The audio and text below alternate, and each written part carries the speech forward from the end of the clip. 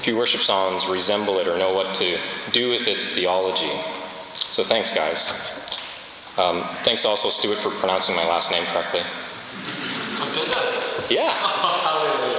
You don't pronounce a lot of things correctly around here, but you got that. Thank you. Like I said, this is a tough text. We have to preach the tough texts. Go home and make a list of those texts that you find most difficult. Study them, and then teach them. I think those are the ones that will teach us profound wisdom. I'm not making any promises about you getting wise from what I'm about to say, but call it a hunch. The passage we are going to reflect on today is not your typical Bible passage. It comes from the imprecatory Psalms. It is a psalm that sounds angry and vengeful. For many years I asked, why is this in the Bible? In fact, when I first read through the Bible when I was in high school, going through the Psalms, I read this one and I quickly turned the page because I didn't want to think about it. These Psalms are angry sounding and vengeful, and I asked, what is God trying to tell us in them? These are the questions we're going to take up today. Psalm 137. By the rivers of Babylon we sat and wept when we remembered Zion. There on the poplars we hung our harps, for there our captors asked us to sing songs. Our tormentors demanded songs of joy. They said, sing us one of the songs of Zion. How can we sing the songs of the Lord while in a foreign land? If I forget you, Jerusalem, may my right hand forget its skill. May my tongue cling to the roof of my mouth. If I do not remember you, if I do not consider Jerusalem my highest joy. Remember, Lord, what the Edomites did on that day Jerusalem fell. Tear it down, they cried, tear it down to its foundations. Daughter Babylon, doomed to destruction, blessed is the one who repays you according to what you have done to us. Blessed is the one who seizes your babies and dashes them against the rocks.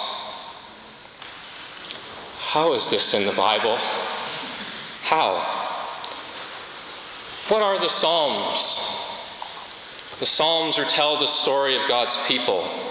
The earlier Psalms speak of the life of David, the first king, and the later ones lament the failure of human kingship, moving forward to the true king. This one, located towards the end, is written during the time of exile.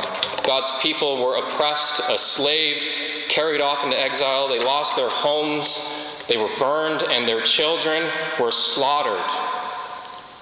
Their neighbors, their brothers, the Edomites, cheered on the Babylonians because of what they could get from the spoil, watching as they pillaged.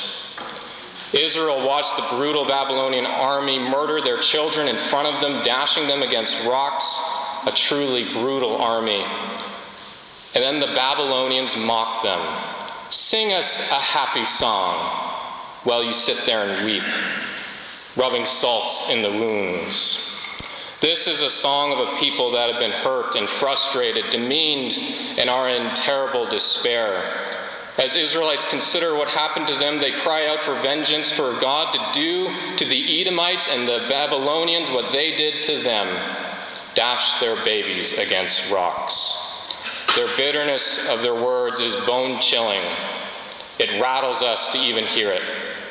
How can a psalm of anger and vengeance and brutality even be in the Bible? Is this giving us license to treat our enemies this way? Now, I wouldn't normally teach on a passage like this, and it seems odd that I would choose this for my very first chapel. I wouldn't want to give you the impression that I am morbid and vengeful. I try not to be. But the imprecatory Psalms inevitably come up. As a pastor, I would tell my congregation, pray through the Psalms. And yet people would come to me and say, Pastor, I started praying through the Psalms, but what about this one? And I didn't have a ready answer. In fact, I knew one person in the community that picked up a Bible one day years ago and read a passage similar to this and was so disturbed and scared at what she saw, she didn't pick up the Bible for many years after that. What she saw in the Bible actually terrified her rather than bringing her good news. Many of us have similar experiences reading other parts of Scripture where we see this and we say, how can that be there? Why is it there? What could God possibly be saying in these words? Does God want us to be vengeful? Vengeance just doesn't seem like the heart of God, so why is it there? Why is this in the Bible? Well, I suspect this passage has something to say about God, from God. But before I walk you through that, can we just admit something? The Bible isn't always clear. It isn't always easy to understand. I talk to some Christians who think that everything is clear in the Bible, that all you have to do is pray, crack your knuckles, and the answer pops into your head. To which I want to ask, are we really reading the same book? There are lots of passages that are beautifully clear. They look great on calendars and on Facebook memes. But then there are others that simply are not, and this is one of them. I have learned that listening to anything that is worth listening to in any meaningful relationship takes work. You cannot passively listen to your wife while you're watching television, men. I've tried. It doesn't work. Listening takes work, and if we're going to listen to God, we need to work at it. Brian Zahn once said, the Bible is like a vast terrain of mountains and valleys. Oh, the land is God's word, but sometimes you can get stuck in a valley, and this passage is one of them. If you go to the peaks, you can see the whole terrain clearly. The Gospels, I think, are the peaks. John 3:16 is a peak. This passage, I think, can be a valley. As we will see, this is just one of many passages that we need to read through Jesus Christ, the fulfillment of all Scripture. Jesus is the summit of Scripture. From him we see everything else clearly. Another way of saying it is that we believe that all Scripture is inspired and thus able to teach us salvation and righteousness, but as William Newton Clark once said, not all Scripture is inspired the same way and teaches us salvation the same way either. God was pleased to use multiple methods in one book. This psalm teaches us something profound about God and something profound about ourselves, just not in the same way other passages would. John Calvin once called the Psalms the mirror of the soul. One purpose the Psalms have is to express what's in our souls, to look deep down within us and get what's in there out.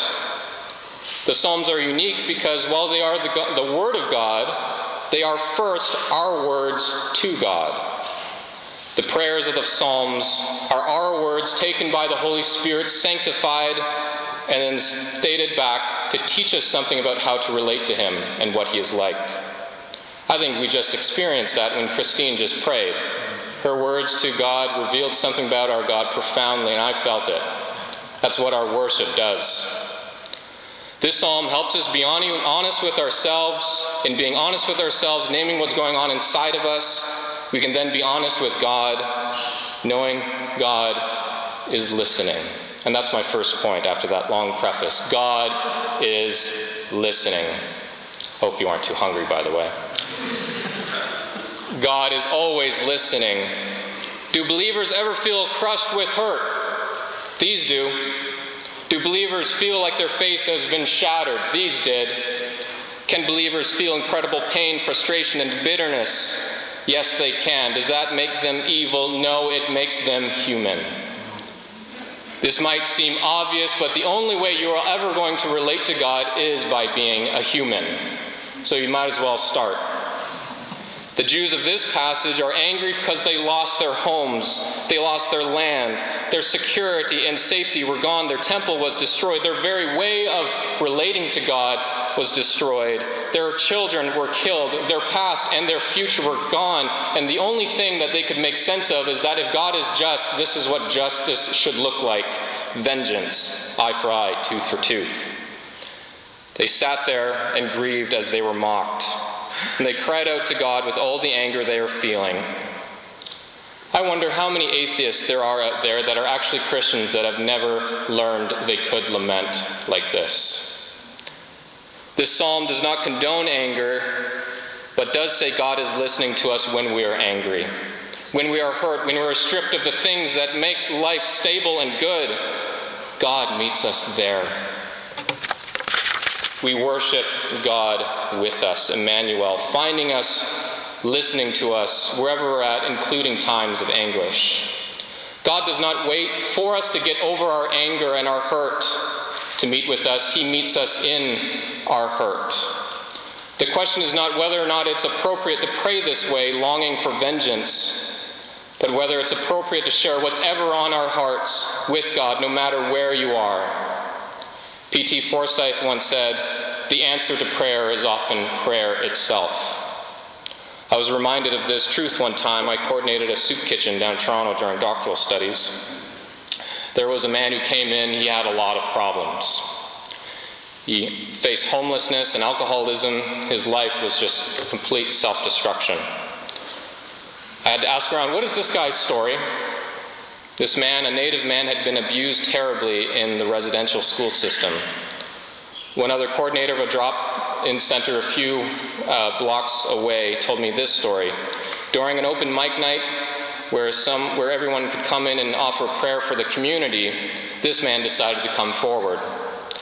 People prayed blessing on their communities and thanked God and praised Jesus. And so we were surprised to see him come up. As he took the mic, he began to scream curse words. F you, God. F those priests for what they did to me and my sister. F them.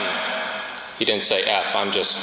I grew up having my mouth washed out with soap every time I swore, so I can't really say it without a gag reflex. Why didn't you stop him? Did you stop him, I asked. No. I let him say his piece like everybody else. Why did you do that, I asked.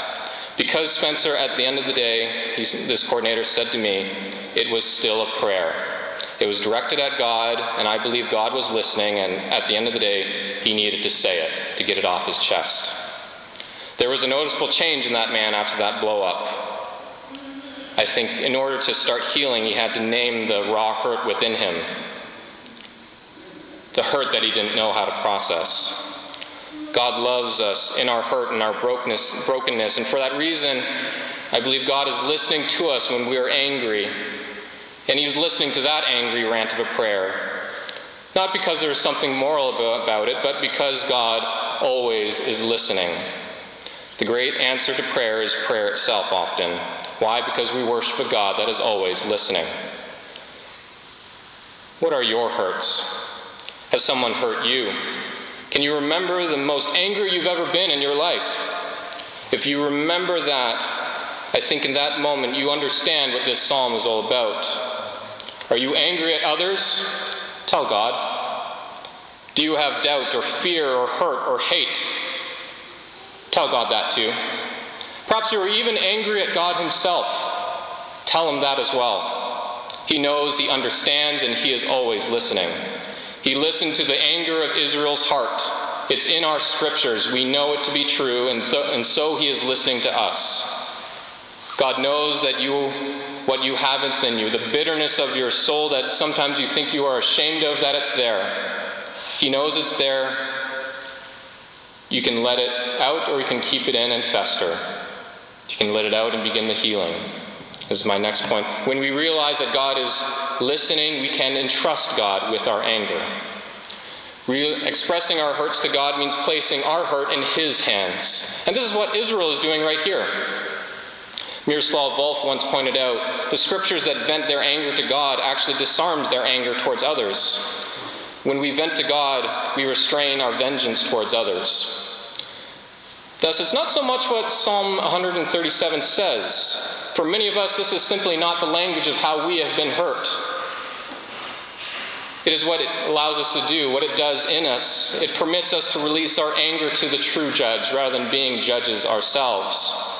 Notice Psalm 137, the psalmist never implies that they want to take vengeance themselves. When we do this, we can place our anger in God's hands, and we can even then do good to our enemies. Consider Romans 12. Do not repay anybody evil for evil. Do not take vengeance, my dear friends, but leave room for God's wrath, for it is written, "It is mine to avenge, I will repay, says the Lord." On the contrary, if your enemy is hungry, feed him. If he is thirsty, give him something to drink. Do not overcome evil with evil, but overcome evil with good. When we entrust our anger to God, we focus on God. That means we can then focus on goodness again. Notice for Israel, who prayed these psalms, before it and after it, refocus on God's love.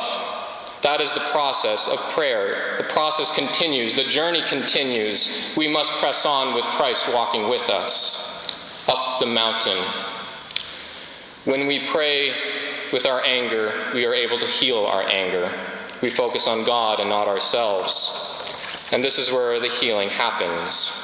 When we entrust our anger with God, we turn to God in his goodness. And then we have to ask, if vengeance is his, what does God's vengeance look like? Not our vengeance, but his. My third point is that when we trust God with justice, when we are ready to accept it, and I say that because so often the broken are in a state of hurt, we don't want to demean him. One writer once said, the great power of God is his perfect gentleness. When we are ready to accept this, we realize God's justice is mercy. Jesus says on the Sermon on the Mount, a great mountaintop scripture, we have heard that it was once said, eye for eye, tooth for tooth. In other words, do to them what they've done to us. But I tell you, do not resist an evil person. If anybody slaps you on your right cheek, turn to them your other cheek also. If anybody wants to sue you and take your shirt, hand over your cloak as well. You have heard that it is said, love your neighbor, hate your enemy. But I tell you, love your enemies. Pray for those who persecute you. Then you may be children of your Father in heaven, who causes the sun to rise on the evil and the good, and sends rain to the righteous, including the unrighteous. Be perfect as your heavenly Father is perfect. The end is important. Jesus has been talking about the true character of God this whole time. God is perfect. How? Not in punishment, but love. Not in moral indignation, but mercy. The unpolluted, pure mercy of God is his holiness that we are called to in perfection. The journey of Scripture calls us from vengeance to mercy, traversing one to the other. It is not to say that God does not judge or that we do not have free will, but we know that in Christ he has not come to condemn the world, but to save it. And so we have to realize, as Martin Luther King once said, if justice is an eye for an eye, the whole world will end up blind. We have to ask ourselves then, are we willing to see this? Are we willing to see Scripture through the eyes of Christ and then see our broken world through the eyes of Scripture? Are we willing to see? From Sinai to Jerusalem, from Jerusalem to Golgotha, the Bible is teaching us that God's justice is not retribution, not even restitution, but reconciliation. How do we know this? It all comes down to how does God repay his enemies? When we turn to God for justice, we are the ones who realize we have done wrong. We are all sinners. We all deserve judgment. And he has chosen to take our judgment on himself. Bonhoeffer says in his beautiful little book on the Psalms, when God's people pray in vengeful anger to kill the children of those who've killed theirs, God offers his only Son to stop the cycle of sin. God in love takes our enemy's place. Why? Because he took our place. Romans 5:10 says, while we were God's enemies, we were reconciled to him through the death of his Son. When we are angry and in despair, the psalm allows us to vent our anger, knowing that God always listens. And when we know that God is listening, we can focus on him and entrust him with our anger, knowing that he is judge. And then when we know that he is judge, we have to allow him, the sovereign God, to judge as he judges, how he sees fit. Vengeance is mine, I will repay. So how does a sovereign God repay? The sovereign God elected to repay the death of his Son with forgiveness. Forgive them, Father, for they know not what they do. Or as he said to the very disciples that fled, peace to you. This is the summit of Scripture. God's plan was not vengeance, but reconciliation. We have the choice today and every day hereafter, as long as we have days, to step further on that journey to the mountain of healing, knowing Jesus is walking with us. That brings us to now. I ask again, who has hurt you? Who makes your blood boil? Who in your life, when you think about them, you can only think of what they deserve in judgment. Who are the Babylonians and the Edomites of your life? If you are discouraged, talk to God. If you feel ashamed that you feel this way, tell him. That is the process of healing. And the process works. Trust me, I do. I know. Those of you who know my story know that my mother was abused. It never came to violence, though the person who did it was a violent person. I've learned that there are forms of abuse far more subtle. My mom remarried a man with an ill-formed conscience. He would verbally threaten her and demean her to get his way. He was a big man and very intimidating. I remember being down in my room as a kid in high school, listening to them arguing. I heard his voice boom from the ceiling of my basement room. "You're just a stupid woman, Susan. Don't you dare leave or else I'll break your arm." When my mother developed cancer, he began withholding money from her in the accounts to make sure that she couldn't use it on medical needs. He was banking on her dying. He told her one time that he needed to make sure that he was taken care of after she was gone. My mom eventually split from him. The police were called several occasions. I would come home from Bible college to police visits. My mother did leave, and in the remaining years of her life, struggling with cancer, I can tell you she summoned more strength, more will, more intellect than few able-bodied people could summon over their entire lives. But that is a story for another time. Suffice it to say, I hated my stepdad. He disgusted me for how he treated my mother. I would fantasize about beating him up. And when I realized I wouldn't, I prayed, God, give him what he deserves. And of course, I had a few ideas of what he deserved. I prayed Psalm 137, and I just didn't know it. I suspect you have too at some point in your life. The years went on. I learned from my stepfather's brother that he had been abused. He had been treated worse than the other siblings by a father who was the bigot that he had now become. After that, I did not see my stepfather in the same way. It humanized him, and I remember praying, God, just stop him from hurting other people. Help him to realize what he's done and change. The last time I saw my stepfather was at my mother's funeral. He came into the visitation, and my family and I kicked up a bad fuss. We did not want him there. We wanted the funeral attendant to remove him. And then my sister surprisingly said, no, let's just let him mourn and let him go. And she walked him up to the casket, and we all realized then that it was a terribly indecent thing to stop anybody from mourning. We watched him go up to the casket, give flowers that simply said, "Thank you for all the good memories." And he left, and I never saw him after that. I realized that day that he did love my mother, albeit with a very broken and distorted love.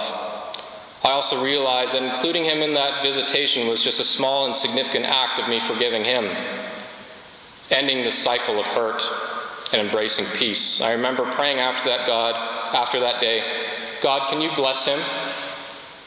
Can you take care of him? Heal him, and while you're at it, heal me too. Heal what's going on in me. In preparing the sermon last night, I decided to Google his name. He passed away a few months ago, and my family was never contacted.